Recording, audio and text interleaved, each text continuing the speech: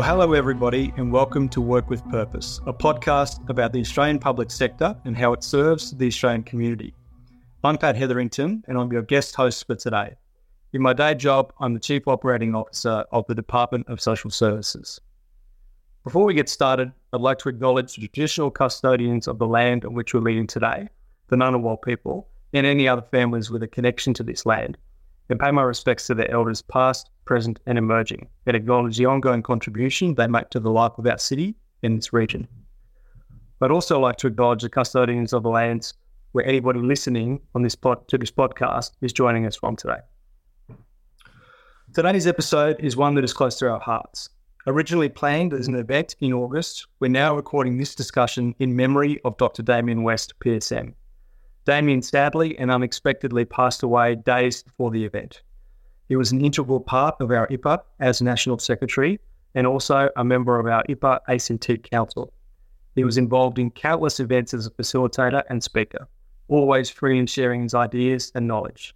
Damien will remain in our thoughts as a valued colleague, friend and supporter of IPA. Our sincere condolences go out to his family and friends. Today's episode is all about flexible work, a topic that Damien himself worked on closely with the ACT Public Service during the COVID-19 pandemic. Ever since, flexible work arrangements have been here to stay. In fact, many job seekers are prioritising it, with 83% of Australian workers considering flexibility of working hours to be important according to the report from Randstad. Today, we want to discuss what this means for the public sector going forward, from greater employee wellbeing to achieving more workforce diversity to getting ahead of labour shortages and burnout. Joining us today, we have three experts in the field of flexible work. Joining us from the UK is Claire Kelleher. Claire is Professor of Work and Organisation at Cranfield School of Management, Cranfield University. Her research examines the organisation of work and the management of the employment relationship. In particular, she has focused on the implementation and outcomes with flexible working arrangements. Welcome, Claire. Thank you very much. I'm very pleased to be part of the podcast today and look forward to both sharing some of my own research work, but also hearing about the work that Fiona's done and the experiences in the public service from Adam. Thank you, Claire. I'd now like to introduce Dr. Fiona Buick. She's a senior lecturer at UNSW Canberra. Her research identifies key people management challenges within public sector organisations and how to address them. She's particularly interested in finding ways to improve human resource practices and processes to build capacity and achieve desired outcomes. Welcome, Fiona. Thank you very much for having me, Pat. And lastly, I would like to introduce Adam Fennessy, PSM. He's the Secretary of the Department of Agriculture and Fisheries. He was previously the Dean and CEO of the Australian New Zealand School of Government. And Adam has over 25 years of public sector experience at state and federal levels. Welcome, Adam. Thank you very much, Pat. It's great to be part of this discussion. I'm on Ngunnawal country as well, and I also want to thank you for mentioning the memory and reflecting on the work of Dr. Damien West. Well, we might jump straight into it and start firing off some questions and hear from our experts. So the first question to really anybody is flexibility in the workplace can mean different things to different people. Can I get an idea from each of you of what the ideal flexible workplace looks like for you personally? And I might start with you, Claire. Okay, thank you for that question. I suppose the first thing I would say is the type of flexible working arrangements that are offered need to meet the needs of employees. Genuinely, we need to understand what type of flexibility employees need in order to be able to set up the right kind of arrangements. So ultimately, I think we're looking for a set of circumstances where employees have enough flexibility to be able to match the demands of their non-work lives, whatever those might be, caring activities for children or for elder care, for example, but also the other things that are important to them, to be able to match those with the demands of their work. And I think that we need to always to be mindful about how those working arrangements need to take account also of co-workers. So everybody may not be able to have exactly what they want, but also the operational demands of the organisation. So it's kind of a confluence of those things in an ideal set of circumstances. Adam, I might throw that same question to you next, if I may. Yeah, thanks, Pat. I think in my experience with flexible work, it's been more at the practitioner level. And one thing I'm a very firm and strong believer in is that, particularly from a leadership perspective, leaders have to model what they say is important. So for me, my ideal workplace were workplaces that I worked in where I followed the guidelines that we set up. So I was a secretary in a state government, the state government of Victoria, and this was back in 2015, and we went all roles flex. There's a lot of work we had to put in place to make that work, similar to what Claire just commented on. I was the secretary or CEO, so in order to give life to that, I went flexible as well. Now, most or all big government departments in Victoria are based in Melbourne. When I was secretary, I lived in Bendigo, which is about 2 hours north of Melbourne. So I was very flexible in my working. I had a young family. I used to catch the train down to Melbourne. I used to stay one night a week in Melbourne and generally work from home or work in Bendigo on a Friday. On a good week, I'd work on a Thursday and Friday from Bendigo. So I tended to start in the office at about 10 a.m. and leave by about 4:30. I did a lot of work on the train, so my work day was quite different to the standard in the office, and this was all pre-COVID. And that was important because I could model to other people that it wasn't about where you were or how many hours you sat in the office. It was about what you did. And even though it was a few years ago now, we were all very well connected, so I could do that role from wherever I was and very much model that flexibility. That we had a huge uptake in flexible work approaches in that organisation because I strongly encouraged that we put processes in place. Importantly, people could see that it was being done. And then where I am now, I'm a secretary in Canberra. I live in Brisbane, where my 3 daughters live, and so I'm also working flexibly. So tomorrow I'm in the Brisbane office. Today I've been in the Canberra office, and I'm modelling that as well. The culture I've seen in Canberra is quite different in the APS to Victoria. So I'm moving that ethos through the organisation, working closely with the Australian Public Service Commission. And it's very interesting just to see the different cultural assumptions and norms in the APS. And I will say, and this is in memory of the wonderful and late Dr. Damien West, the ACT Public Service is very flexible. And I know Fiona's done very specific research on that. And indeed, I did at my last job at ANZOG. So it shows it's not about Canberra. It's about the ethos, the practices, and the leadership in the APS versus the ACT Public Service. So there's a few reflections, Pat, about my ideal workplace. I mean, it's a pretty fantastic example of how you can achieve this even at the most senior levels of government. So thank you for sharing that reflection, and it's a perfect sort of handover point to Fiona. So Fiona, the same question to you. Thanks, Pat. So my ideal flexible workplace is one that values hybrid working. So that kind of builds on what Adam said. And so that means that hybrid working is embraced. But it's also utilised in a really purposeful way. So this is where we're in an ideal workplace in my mind. There's a purposeful and explicit approach where discussions are held about what are our priorities, what are the tasks we need to do, what are the requirements, what needs to be done in person together, what needs to be done, what can be done together virtually, and what are the activities and the tasks that employees can be given the autonomy and control to work independently, but they can determine when and where works for them.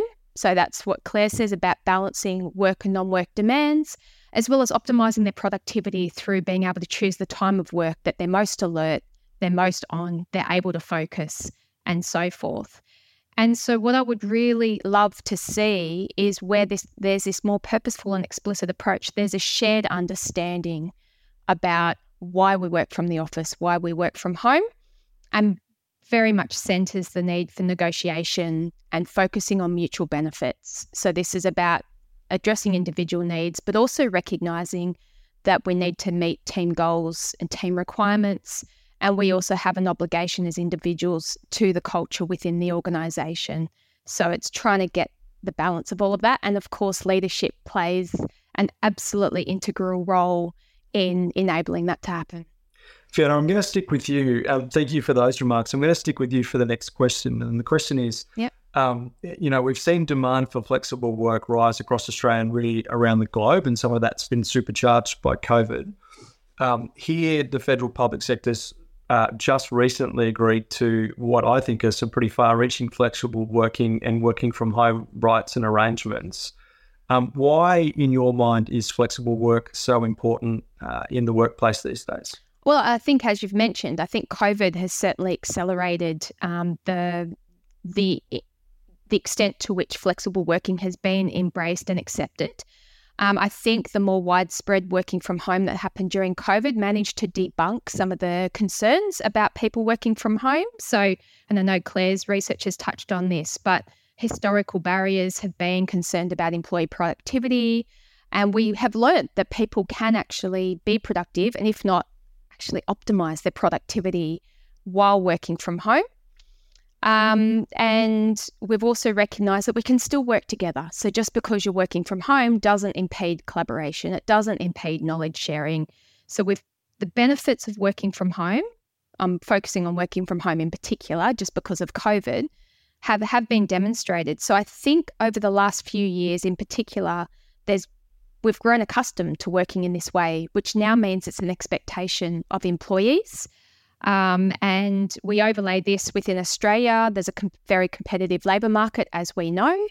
And so flexible working has become key to the employee value proposition and is a key lever for attracting and retaining employees. So I think, and we now also recognise, and this touches on Claire's research, if we want a more diverse workforce as well, then flexible working is actually a key way to improve the inclusiveness and participation of groups that were otherwise potentially left out of the workforce, particularly those with disabilities. Thanks, Fiona. You touched on some of Claire's research, and we'll go there next. Claire, you've recently led a major report looking at flexible work arrangements in the UK, and I understand it's got some tips for leaders who are interested in employee wellbeing, workforce diversity, and tackling labour shortages.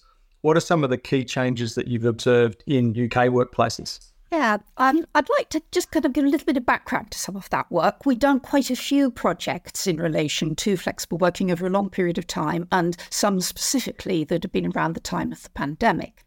But one of the things that is perhaps a little bit less usual about our work compared to some of the work that, the proliferation of studies that have taken place on flexible working since the pandemic, has been that we focused on employers rather than the employee experience. And we look particularly about the kind of things that employers learnt as a result of being kind of thrown into different working arrangements when there was lockdown in so many countries and people were mandated to work from home.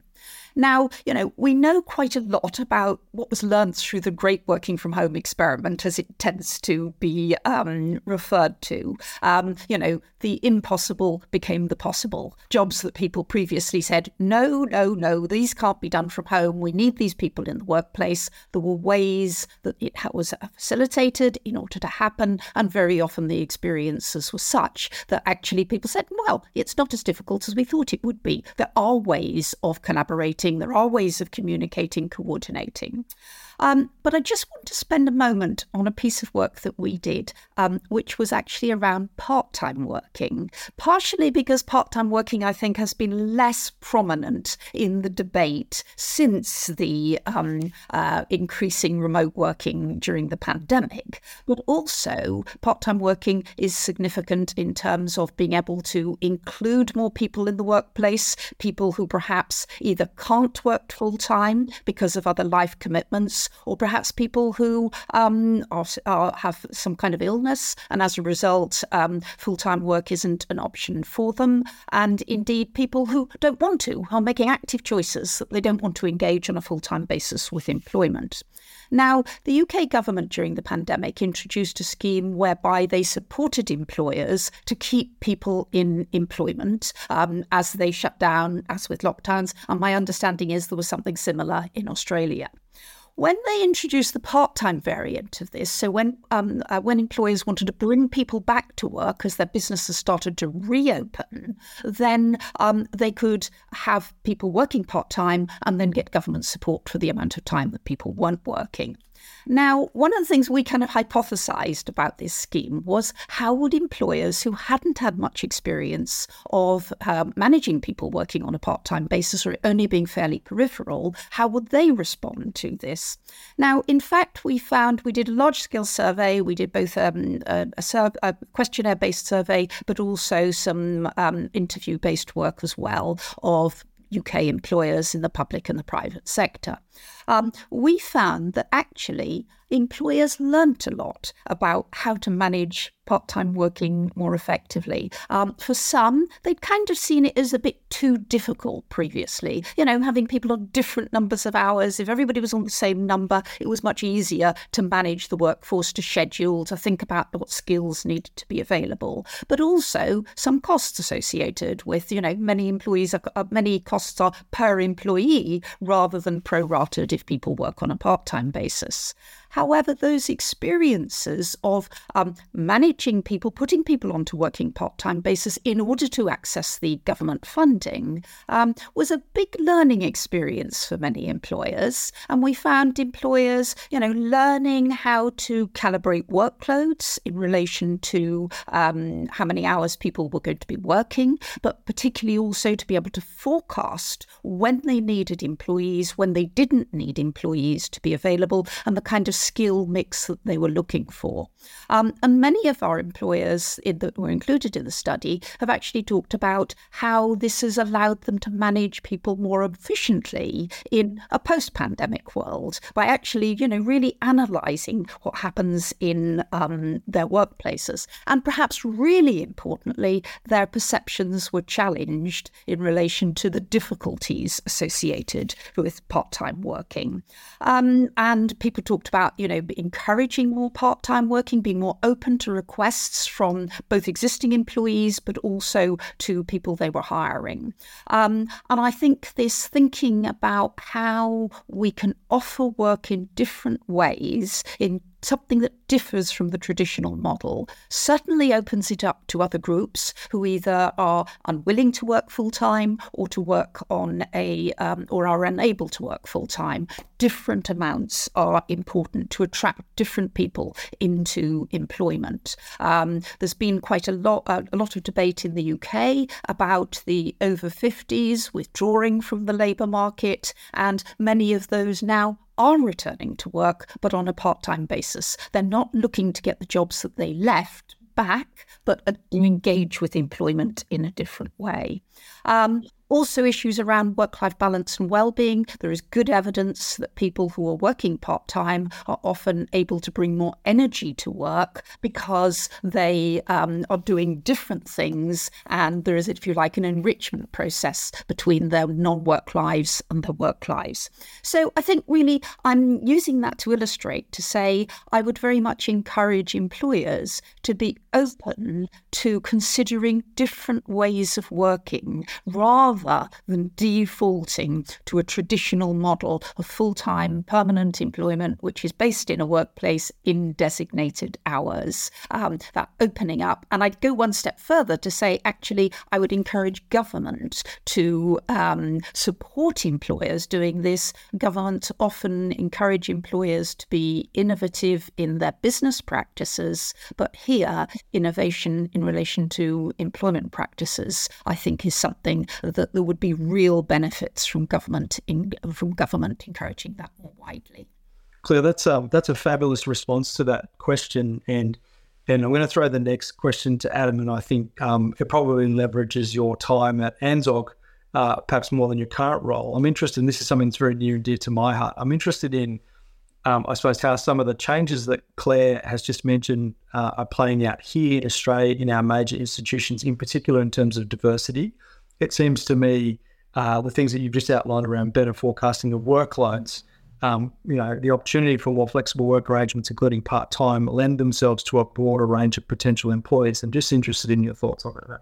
Yeah, thank you, Pat. Well, I'll make two reflections. Firstly, I did a lot of work more from the practice level around gender diversity, and that went back a number of years. And to start that process and to see the link with gender diversity and flexibility, we surveyed our staff. This was back when I was in the Victorian government at the Department of Environment, Land, Water and Planning. And we said to staff, what do you think will make our workplace a more gender equal workplace? And the number one response by far was more flexible working. So that was a more sort of qualitative approach, but it made that link, and that's when we went all roles flex. So we set targets. We put in place training for managers, for employees, a whole lot of different things, and we moved the dial, and we got to more of a gender balanced organisation within about 2 years. But what we also noticed, well, firstly, when you measure what matters and hold yourself really to account, you can shift the dial, which is encouraging. We then noticed we had a more gender diverse, but still quite a white organisation, not a very culturally diverse organisation. And I then learned, and this was in Victoria, Victoria set up the Commission for Gender Equality in the Public Sector, which was a legislated role under the Victorian Gender Equality Act. A lot of those legislated approaches are now reflected through WGEA, the Workplace Gender Equality Agency, which has also been around for a long time. The Commissioner for Gender Equality in the Public Sector, Dr. Nikki Vincent, also had the power to measure and promote intersectionality. So that's been the next step to create more diversity, more inclusion, and frankly, that leads to better insights, better advice to government, better service delivery, better risk management. To give you one example, when we went into deep COVID lockdown and we were working with communities who had very diverse multicultural backgrounds, in order to connect with those communities during really difficult times in COVID, if we were a more monocultural public service, that wasn't going to help us do good service delivery. So that was the first set of insights, and it is really about measuring what matters. I think the other thing I've seen is that I've been working for a number of years or part of a network called the Champions of Change Coalition, and that was led for many years. It was set up by Elizabeth Broderick, then it was convened by Kate Jenkins, who went on to become the Federal Sex Discrimination Commissioner. And that's done a lot of research, not deeper research we might see from Claire and Fiona, but nevertheless a good starting point of research. That also showed the different diversity levers and data out of private sector, not-for-profit and public sector. And that's a really good truth basis to see if something can work in one sector, there's no reason why it can't work in another sector. One example I'll draw out from that is when we went into deep lockdown, and I was in the Victorian government at that stage, for office-based workers, we could go very flexible and we could work from home. That didn't carry through for frontline workers, for nurses or teachers or anyone or people working in prisons in the correction system. The Champions of Change Coalition, working with some big industrial companies across Australia, including mining companies, have looked at what does flexibility look like to promote better diverse outcomes in heavy operational industries. And there it's about agency and job design. And it goes to some of Claire's key points. It's about talking to your staff, giving staff more agency and taking away, if you like, or what I call the tyranny of the shift cycle and the people that design shift work. If you give staff more agency to fit shifts in around what works for them and their family or their life circumstance, you get more engagement, more productivity, happier staff, but managers are generally not used to doing that. I've got that challenge now in that at the Department of Agriculture, Fisheries and Forestry, we've got about 2,000 frontline staff that do biosecurity at airports. Whatever flexibility might look like for our head office, which could be all sorts of excellent things, what does it mean if you're on shift from 7 a.m. till 3 p.m. at Brisbane Airport and you've got no say in it?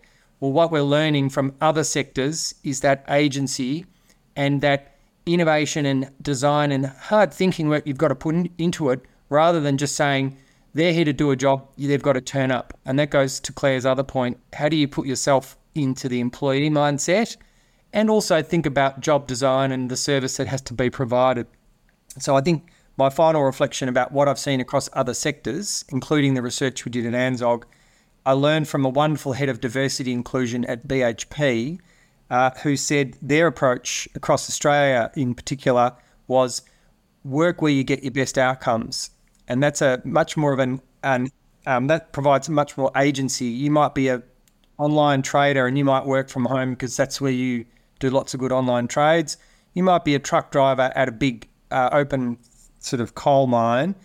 And if you can have more flexibility about your shift arrangements from day to day or week to week, that might be the flexibility that works for you. So there's a range of reflections of what I've seen across various sectors. And it is fascinating to come back into the Australian public sector where there's some great work that's being led by the APSC.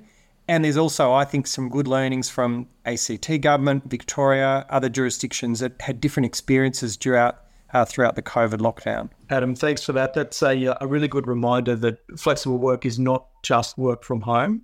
There are lots of ways to offer flexible opportunities for people. And as you say, give them some agency. And I do love that phrase, work where you get the best outcomes. I think that's a really good one for our listeners. Fiona, I'm going to throw it to you next. And just following on from Adam's points there, I'm interested in how you think the pandemic has affected the prevalence of burnout. Yes, I mean, obviously it's been an exhausting 3.5 to 4 years for many people. It's been tough. It's been huge. There's been enormous stresses and disruptions. And so particularly when we had the periods of lockdown and those that were, either experiencing isolation, if they lived alone, we've seen a greater prevalence of work-life conflict, and particularly for those with caring responsibilities trying to juggle work and non-work demands. And also ongoing concerns about health issues. I could keep going on about that, but I think what's important to put front and centre is also looking at flexible working in the context of COVID. So I think we've got the backdrop of COVID, we've got the backdrop of so many people are exhausted, but then we've also got more widespread working from home. And as I think we've seen, a lot of employees prefer to continue working from home. But what we also know is that sustained working from home is associated with several risks and challenges. And I'm not sure that those are discussed enough. Certainly amongst academics, there's a lot of papers on the risks and challenges of sustained working from home, and in particular psychosocial risks. And this is particularly if we see employees, for those employees that experience incredibly high work demands, and I'll do a shout out to Claire's work as well. So she's done work on work intensification and the impact of that on the well-being of employees in the context of flexible working. So we've got a lot of people who they might be seeming productive, but they're working incredibly long hours. We see greater prevalence of work-life spillover. So there's not as much separation. I mean, Claire and I were talking the other day about the transition points when you commute to work and commute home.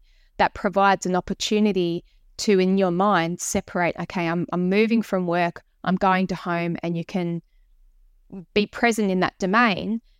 But where we don't have that, there are risks. And also, when we see sustained working from home, that's where we see the greater prevalence of isolation, potentially impeded quality of relationships and whatnot. So I think all of these factors impact both burnout, but also more broadly the well-being of employees.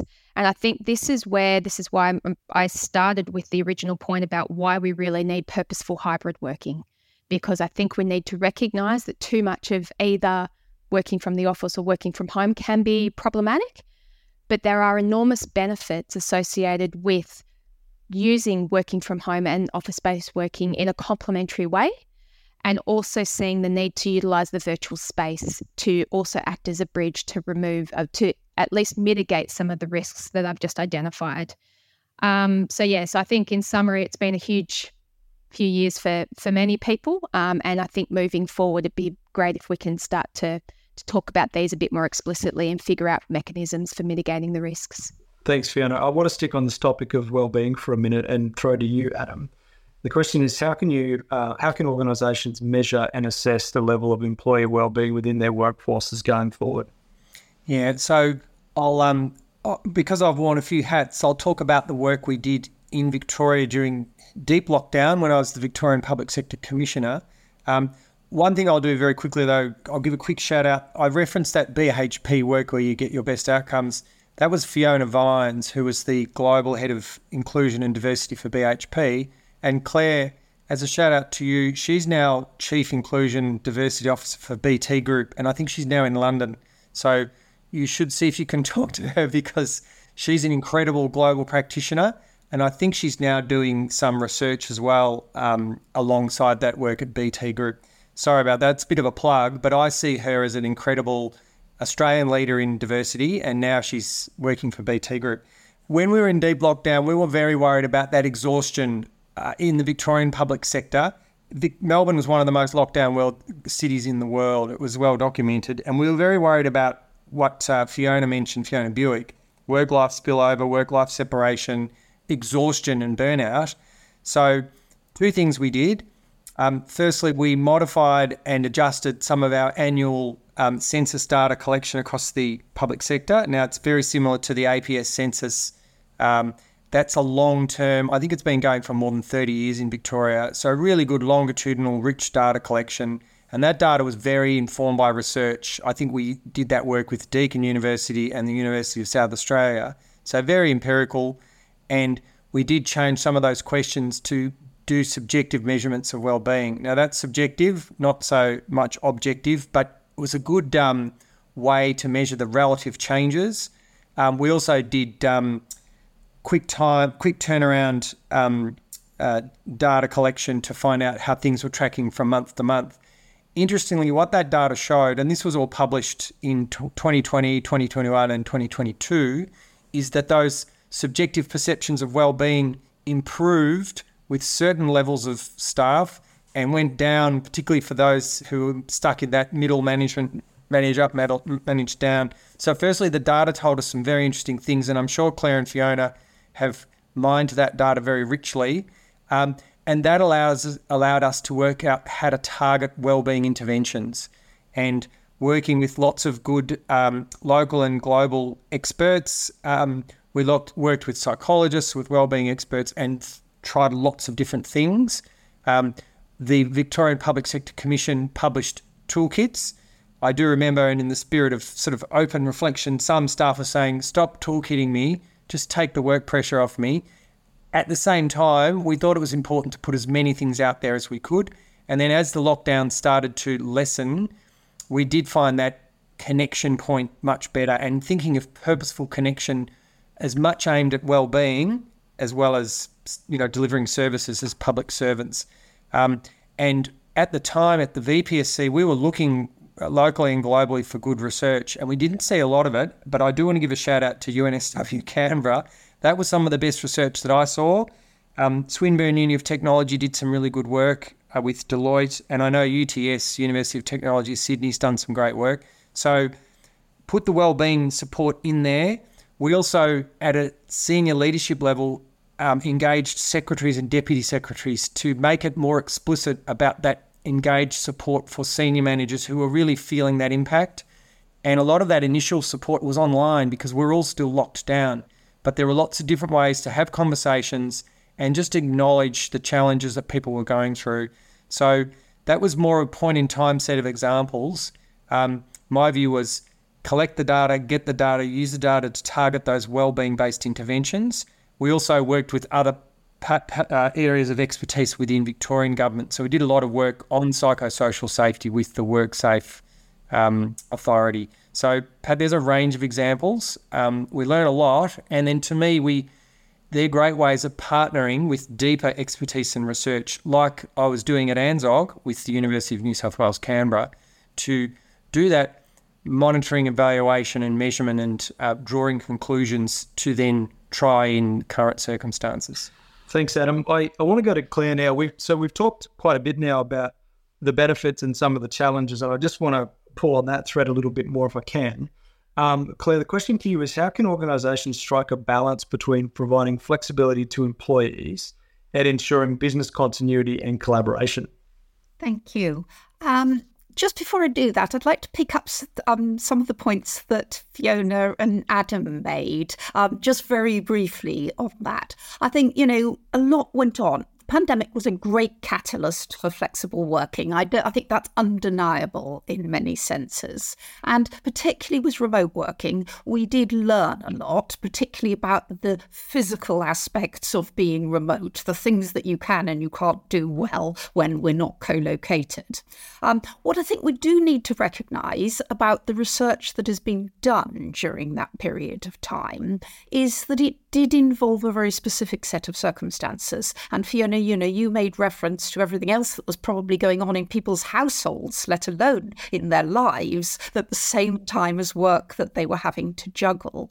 But one of the things that's important for me in analysing this work also, though, is that so much of the work pre-pandemic on flexible working, on the benefits of flexible working, have been about the choice that employees had, the choice that was available to them to match their working obligations with their non-work obligations. Now, of course, in the pandemic, there wasn't choice. Working from home, and sometimes working at different times, was mandated. And it was mandated not by anybody who was party to the employment relationship, or at least not directly to the employment relationship. So much of that kind of, reciprocation that we've seen of where employees are more committed or are working harder, putting in more effort to their work, is about that, being allowed to use flexible working to balance their work and their non-work lives. So some of the academic studies that I think have been published have some very interesting findings, but we also need to be careful about what we can fast forward, if you like, in terms of the design of particularly remote working in the future.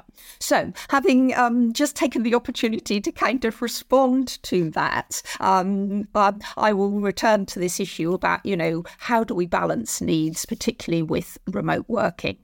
Now, I think, we would all admit that there are certain types of activities in the workplace that are done better face-to-face when, we're having that one-to-one or in a group environment where, we see the whites of the eyes of our colleagues and our co-workers, and maybe in some tough conversations that may be really important. But that doesn't mean to say, obviously, that we need to do all the work in a face-to-face context. I think this involves quite a lot of analysis about the way in which jobs have been put together, the way in which work has been designed, to think through how we really get this right. What does a job entail? What different parts of the job are things that might work well on a remote basis, things that might not work so well on a remote basis? How much collaboration is actually involved with co-workers? Is it constant collaboration? Is it collaboration in relation to specific aspects of a particular job? And thinking about, we use terms like teams very glibly in organisations.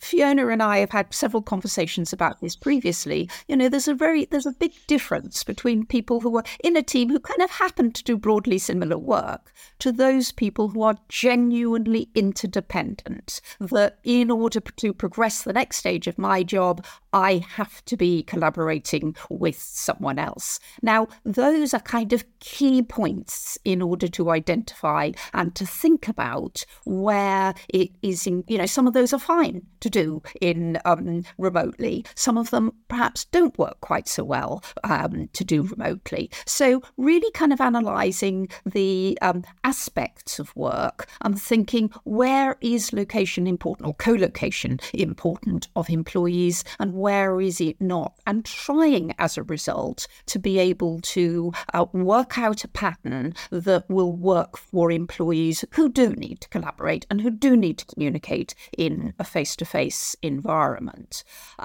So I think that thinking about also maybe the social aspect of work, Fiona made reference previously to people feeling isolated, thinking about why and when the social aspects of work are important. I'm sure we've all had conversations of something that, you meet at the coffee machine or in the corridor, and actually you have a conversation with a colleague that you would never, ever have set up a meeting to discuss. But, somebody threw something into the conversation, it sparked off some ideas, and something has emerged as a result of that. So thinking about how that social interaction, but also how that feeds into perhaps creativity in the workplace is important. There's nothing more demotivating than employees who go into the workplace only to find there's nobody there at the time that they and those people they want to collaborate with or just have a chat with aren't available because they're in on another day. So thinking about sort of phasing of those activities.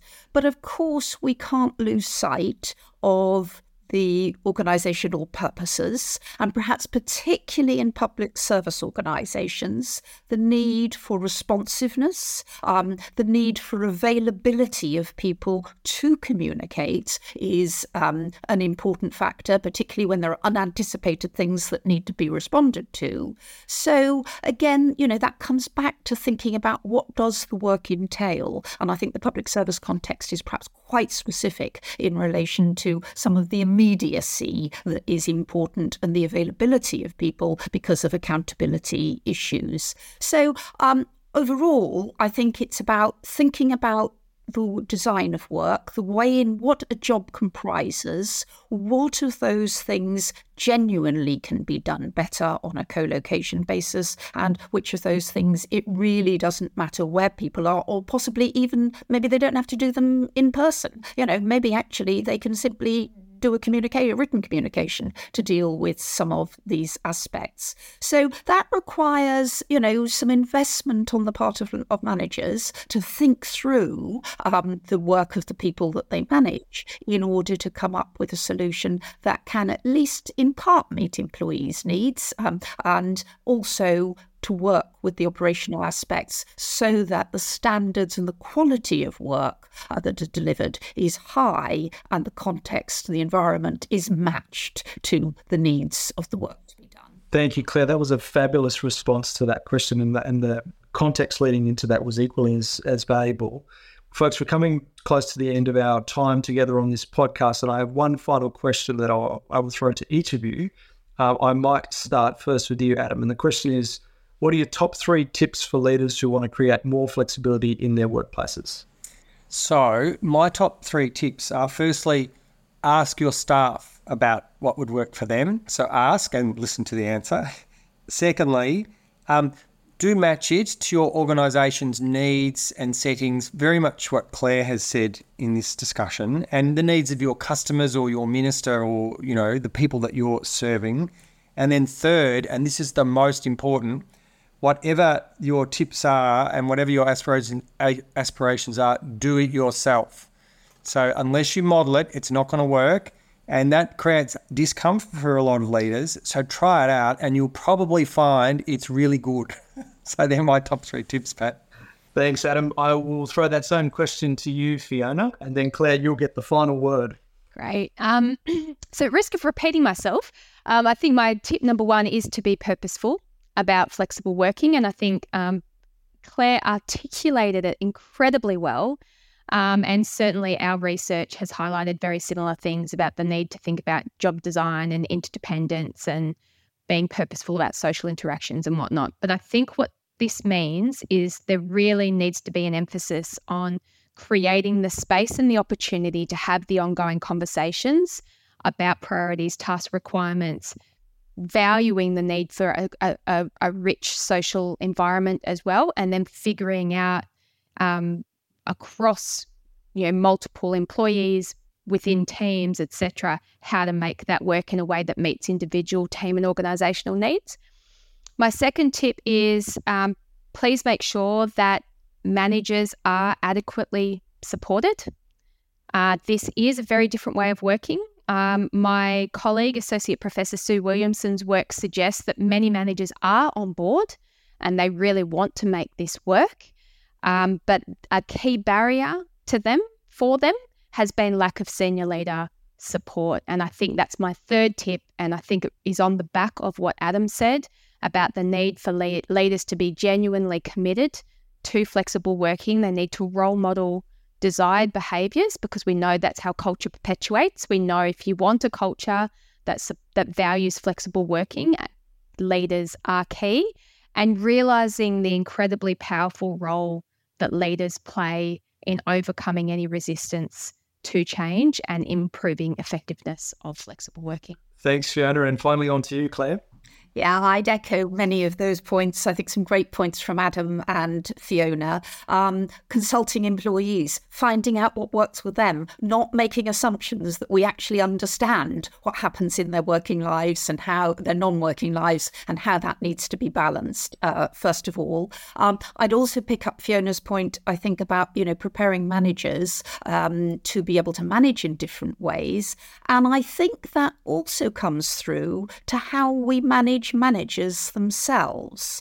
Managers who are under pressure to deliver targets very often are tempted, at least, to default to what they know works, something that's worked in the past. That does not encourage a context in which they might explore different ways of working for employees. So I think we need to go, we need to provide them with the tools to manage people who work in different ways, but also think about the context in which they manage themselves. But finally, and I think, my big point that has come up in a number of the comments I've made earlier is this about being willing to experiment, being creative in the approach to the way in which work is organised and managed, and saying, what we have done has not necessarily, what we've done in the past has not necessarily been the gold standard. It's not necessarily the best way of getting committed, satisfied employees who deliver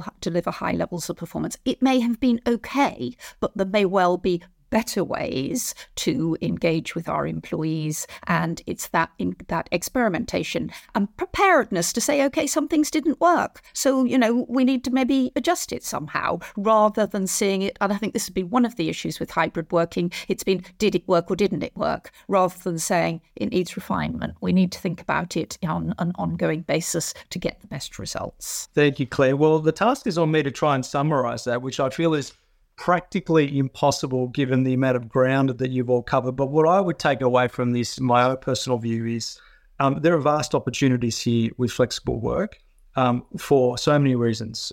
If we think about our employee value proposition, meeting people where they're at, giving them agency and choice ultimately can lead to greater diversity in our workforces and greater productivity and all of the flow and benefits of that.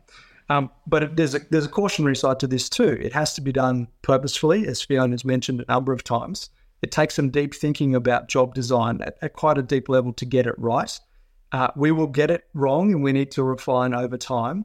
So this is a key tool for us. It's a key tool in managing employee satisfaction and burnout. But there are some risks as well, and I think Fiona touched nicely on some of those risks to sustained working from home arrangements. But if we get it right, if we get the balance right, and importantly, model behaviours that you want to see play out in your organisation, and the benefits of flexible work, and thinking about flexible work broadly, not just in a work from home context, are certainly there for us to harness, and a great opportunity for the public sector going forward. So with that, I want to say a great big thank you to all of you, Adam, Claire and Fiona, for spending time with us this evening and responding to those questions and sharing with us some of your deep research and experience in this space. For our listeners, if you're interested in reading more about research on flexible work, we'll make sure we leave links and relevant studies in the show notes. Listeners, don't forget to follow Content Group and IPA ACT on LinkedIn, or email events@act.ipa.org.au if you have questions. Work with Purpose is produced in collaboration between Content Group and the Institute of Public Administration Australia, ACT, and is supported by the Australian Public Service Commission. If you're keen for more Work with Purpose, make sure to tune into some of our past episodes on your favourite podcast platform. We're on Spotify, Apple Podcasts, Stitcher and more. Last but not least, if you have time, please leave us a review. It really helps us get the word out about this podcast. Work with Purpose. We'll be back soon. Bye for now. Work with Purpose is a production of Content Group in partnership with the Institute of Public Administration Australia and with the support of the Australian Public Service Commission.